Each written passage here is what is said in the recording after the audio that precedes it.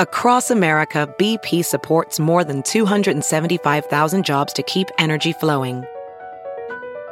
Jobs like building grid-scale solar energy in Ohio and producing gas with fewer operational emissions in Texas. It's and, not or. See what doing both means for energy nationwide at bp.com/investing in America. Ophthalmologist Dr. Strauss has seen firsthand how the metaverse is helping surgeons practice the procedures to treat cataracts.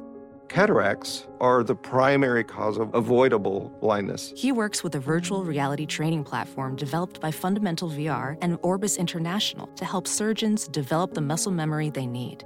The result? More confident, capable surgeons. And even more importantly, Patients who can see. explore more stories like Dr. Strauss's at meta.com/metaverseimpact.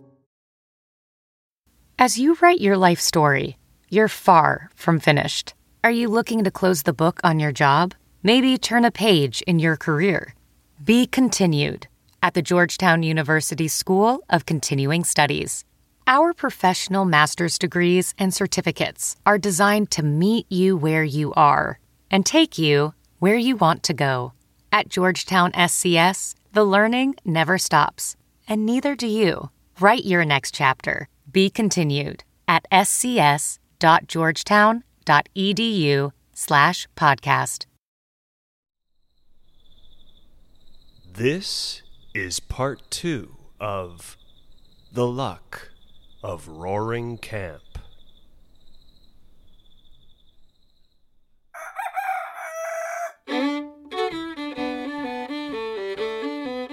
The next day, Cherokee Sal had such rude sepulture as Roaring Camp afforded.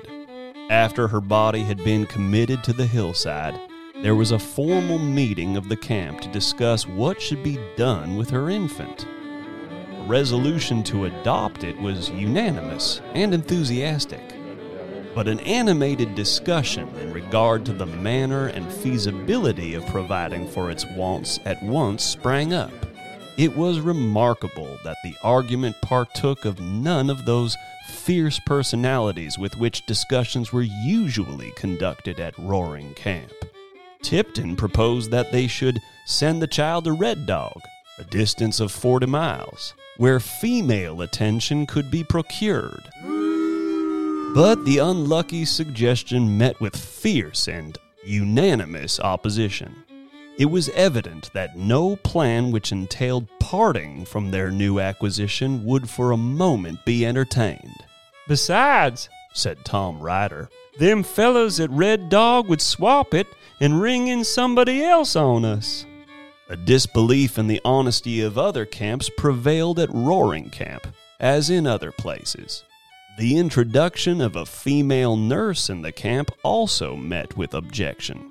It was argued that no decent woman could be prevailed to accept Roaring Camp as her home, and the speaker urged that they didn't want any more of the other kind. This unkind allusion to the defunct mother, harsh as it may seem, was the first spasm of propriety, the first symptom of the camp's regeneration. Stumpy advanced nothing. Perhaps he felt a certain delicacy in interfering with the selection of a possible successor in his office. But when questioned, he averred stoutly that he and Ginny, the mammal before alluded to, could manage to rear the child. There was something original, independent, and heroic about the plan that pleased the camp. Stumpy was retained. Certain articles were sent for to Sacramento. "Mind," said the treasurer, as he pressed a bag of gold dust into the expressman's hand, "the best that can be got, lace, you know, and filigree work and frills. Damn the cost." Strange to say, the child thrived. Perhaps the invigorating climate of the mountain camp was compensation for material deficiencies. Nature took the foundling to her broader breast. In that rare atmosphere of the Sierra foothills, That air pungent with balsamic odor, that ethereal cordial at once bracing and exhilarating. He may have found food and nourishment, or a subtle chemistry that transmuted ass's milk to lime and phosphorus. Stumpy inclined to the belief that it was the latter, and good nursing. "Me and that ass," he would say, "has been father and mother to him. Don't you," he would add, apostrophizing the helpless bundle before him, "never go back on us." By the time he was a month old, the necessity of giving him a name became apparent. He'd generally been known as the Kid, Stumpy's boy, the Coyote, an allusion to his vocal powers, and even by Kentuck's endearing diminutive of the damned little cuss. But these were felt to be vague and unsatisfactory, and were at last dismissed under another influence. Gamblers and adventurers are generally superstitious, and Oakhurst one day declared that the baby had brought the luck to Roaring Camp. It was certain that of late they had been successful. Luck was the name agreed upon, with the prefix of Tommy for greater convenience. No allusion was made to the mother, and the father was unknown. "It's better," said the philosophical Oakhurst, "to take a fresh deal all round. Call him Luck and start him fair."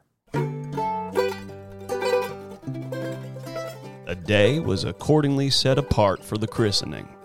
What was meant by this ceremony the reader may imagine who has already gathered some idea of the reckless irreverence of Roaring Camp.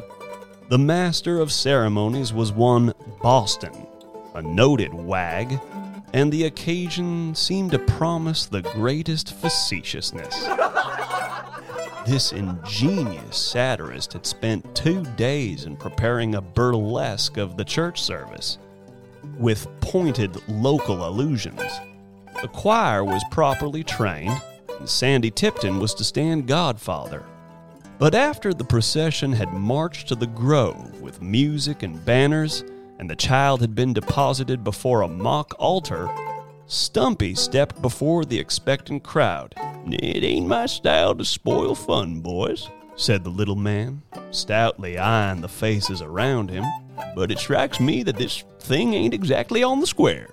It's playing it pretty low down on this year baby to ring in fun on him that he ain't going to understand. And if there's going to be any godfathers round, I'd like to see who's got any better rights than me." A silence followed Stumpy's speech. To the credit of all humorists be it said that the first man to acknowledge its justice was the satirist thus stopped of his fun. "But," said Stumpy, quickly following up his advantage, "we're here for a christening, and we'll have it. I proclaim you, Thomas Luck, according to the laws of the United States and the state of California, so help me God." It was the first time that the name of the deity had been otherwise uttered than profanely in the camp. The form of christening was perhaps even more ludicrous than the satirist had conceived, but strangely enough, nobody saw it and nobody laughed. Tommy was christened as seriously as he would have been under a Christian roof, and cried and was comforted in as orthodox fashion. And so the work of regeneration began in Roaring Camp. Almost imperceptibly, a change came over the settlement.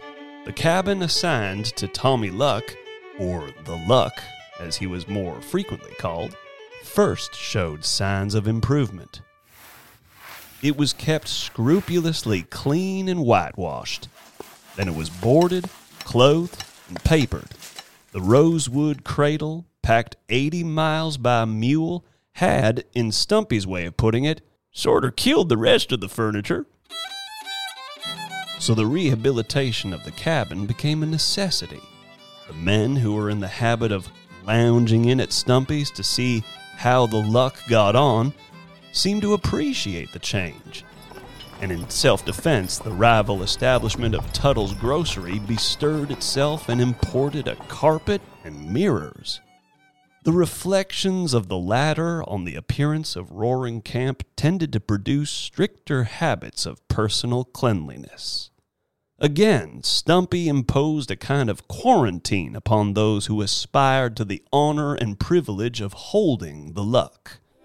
It was a cruel mortification to Kentuck, who, in the carelessness of a large nature and the habits of frontier life, had begun to regard all garments as a second cuticle, which, like a snake's, only sloughed off through decay, to be debarred this privilege from certain prudential reasons.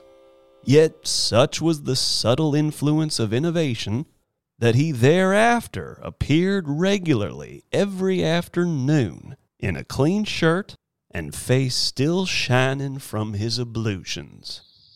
Nor were moral and social sanitary laws neglected. Tommy, who was supposed to spend his whole existence in a persistent attempt to repose, must not be disturbed by noise. The shouting and yelling, which had gained the camp its infelicitous title, were not permitted within hearing distance of Stumpy's. The men conversed in whispers or smoked with Indian gravity. Profanity was tacitly given up in these sacred precincts, and throughout the camp a popular form of expletive known as "damn the luck" and "curse the luck" was abandoned, as having a new personal bearing. On board of the Arethusa, vocal music was not interdicted, being supposed to have a soothing, tranquilizing quality. And one song, sung by Man-o-War Jack, an English sailor from Her Majesty's Australian colonies, was quite popular as a lullaby. It was a lugubrious recital of the exploits of the Arethusa 74 in a muffled minor, ending with a prolonged dying fall at the burden of each verse. On board of the Arethusa. It was a fine sight seeing Jack holding the luck, rocking from side to side as if with the motion of a ship, and crooning forth this naval ditty. Either through the peculiar rocking of Jack or the length of his song, it contained 90 stanzas and was continued with conscientious deliberation to the bitter end, the lullaby generally had the desired effect. Welding instructor Alex DeClaire knows firsthand how VR training platforms like ForgeFX can help meet the demand for skilled workers. Anywhere you go look, there's going to be a shortage of welders.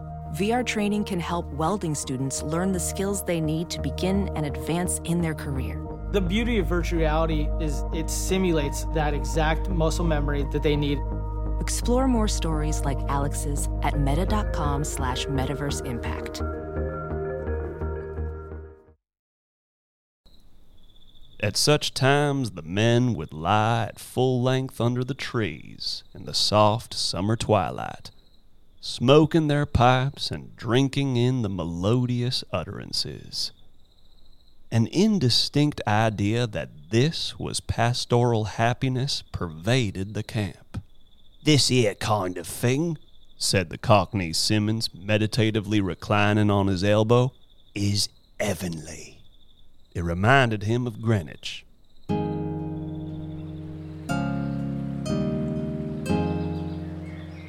On the long summer days, the luck was usually carried to the gulch from whence the golden store of Roaring Camp was taken. There, on a blanket spread over pine boughs, he would lie while the men were working in the ditches below.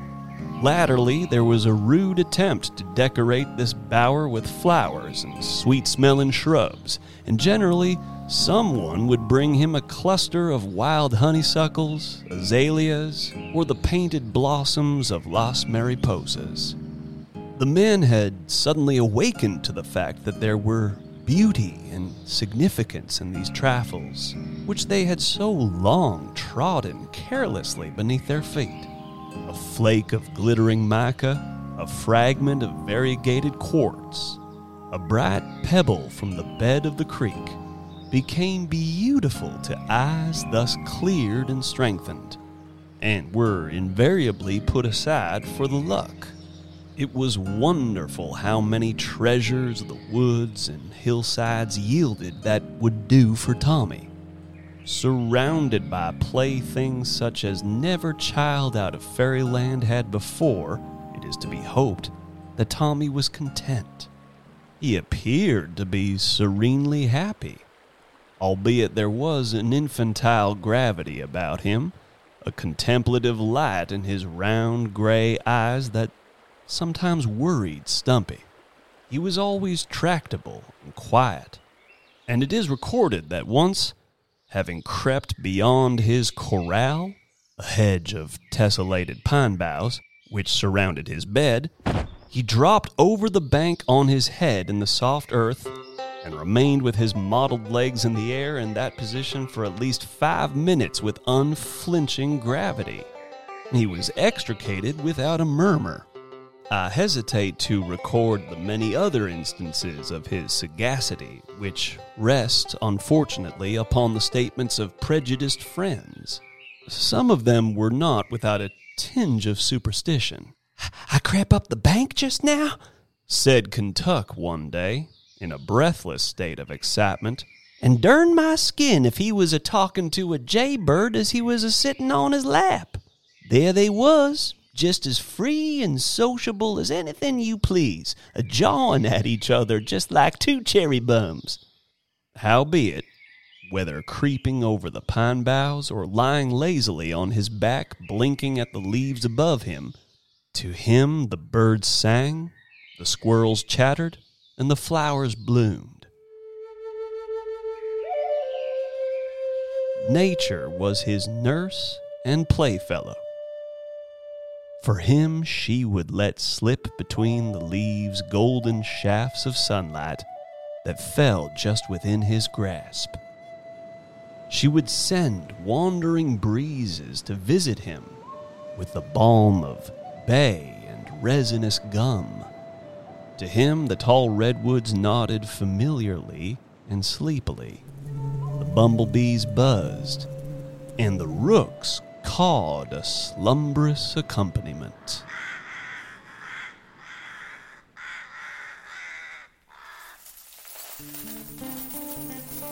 Such was the golden summer of Roaring Camp.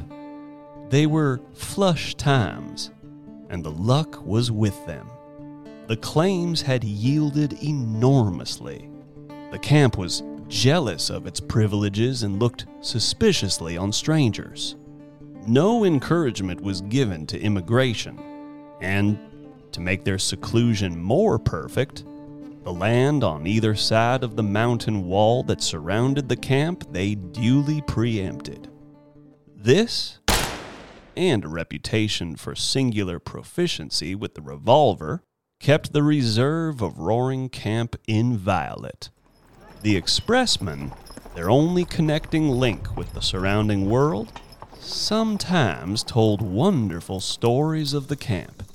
He would say, "They've a street up there in Roaring that would lay over any street in Red Dog. They've got vines and flowers around their houses, and they wash themselves twice a day. But they're mighty rough on strangers, and they worship an Injun baby."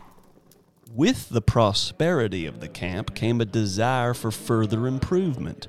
It was supposed to build a hotel in the following spring, and to invite 1 or 2 decent families to reside there for the sake of the luck, who might perhaps profit by female companionship.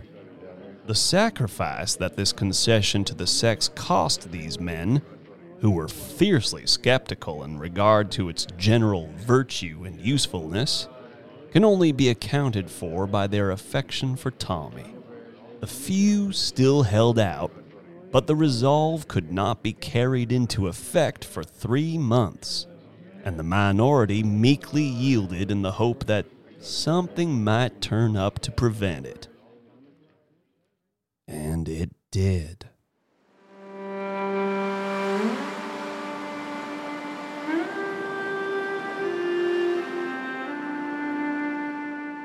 winter of 1851 will long be remembered in the foothills. The snow lay deep on the Sierras, and every mountain creek became a river, and every river a lake. Each gorge and gulch was transformed into a tumultuous watercourse that descended the hillsides, tearing down giant trees and scattering its drift and debris along the plain. Red Dog had been twice underwater, and Roaring Camp had been forewarned. "Water put the gold into them gulches," said Stumpy. "It been here once and will be here again."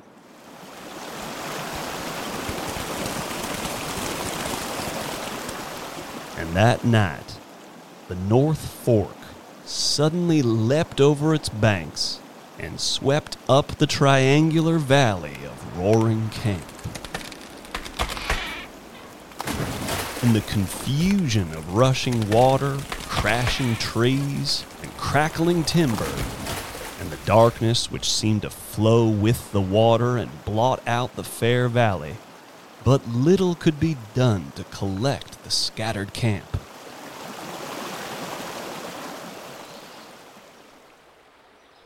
When the morning broke, the cabin of Stumpy, nearest the river bank, was gone. Higher up the gulch they found the body of its unlucky owner, but the pride, the hope, the joy, the luck of Roaring Camp had disappeared. They were returning with sad hearts when a shout from the bank recalled them. It was a relief boat from down the river.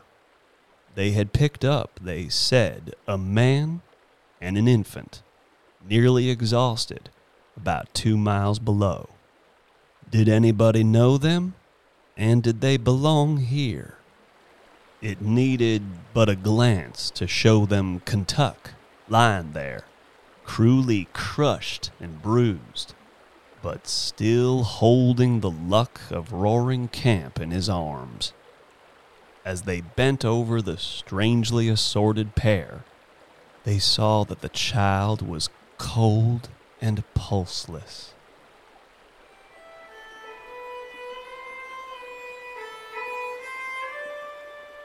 "He is dead," said one. Kentuck opened his eyes. "Dead?" he repeated feebly. "Yes, my man, and you are dying too." A smile lit the eyes of the expiring Kentuck. "Dying," he repeated. "He's a-taken me with him.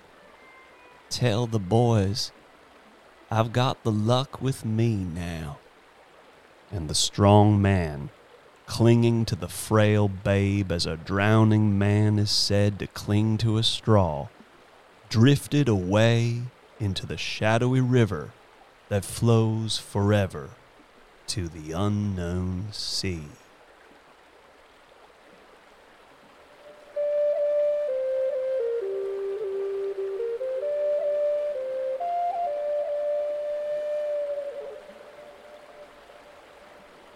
You have been listening to Storyscapes on the Wild 7 Podcast Network. The story you have just heard is The Luck of Roaring Camp by Bret Harte. Performed and sound designed by Alex Rogers. Opening theme music by Inca Rose. Produced by Chris Trull. Keep listening for more Storyscapes.